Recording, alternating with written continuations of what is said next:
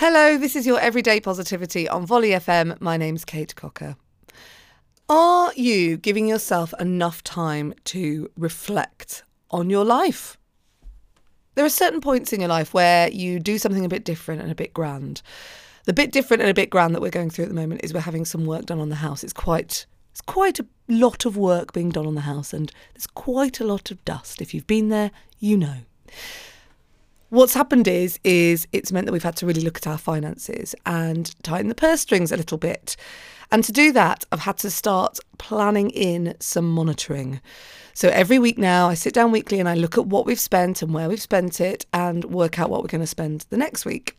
And it's reminded me that actually this is something that, you don't do a lot, do you? A lot of people just don't do that, what I call the back end part of the cycle when it comes to forming good habits or trying to make things better.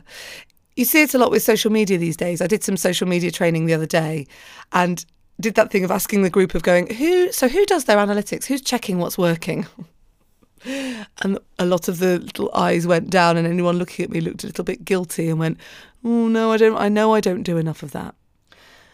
Looking back and reviewing and reflecting is something we forget to do in our busy world. And if you're looking at your week now and going, right, I've got to get this done, I've got to get that done, I've got to get this done, and you're feeling like you're stuck, maybe, your time management isn't working, or you're spending too much money, or that goal you're tracking is not working for you, put in some reflection and some review time.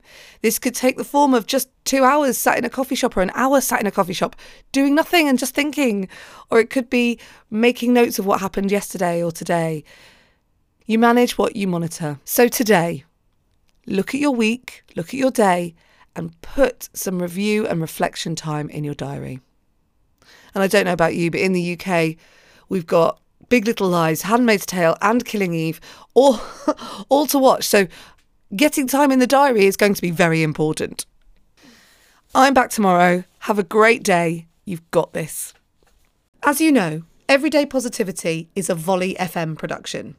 To listen to Everyday Positivity at home on your Alexa device, just say to Alexa, open Volley FM. That's open Volley FM. I'd love to see you there.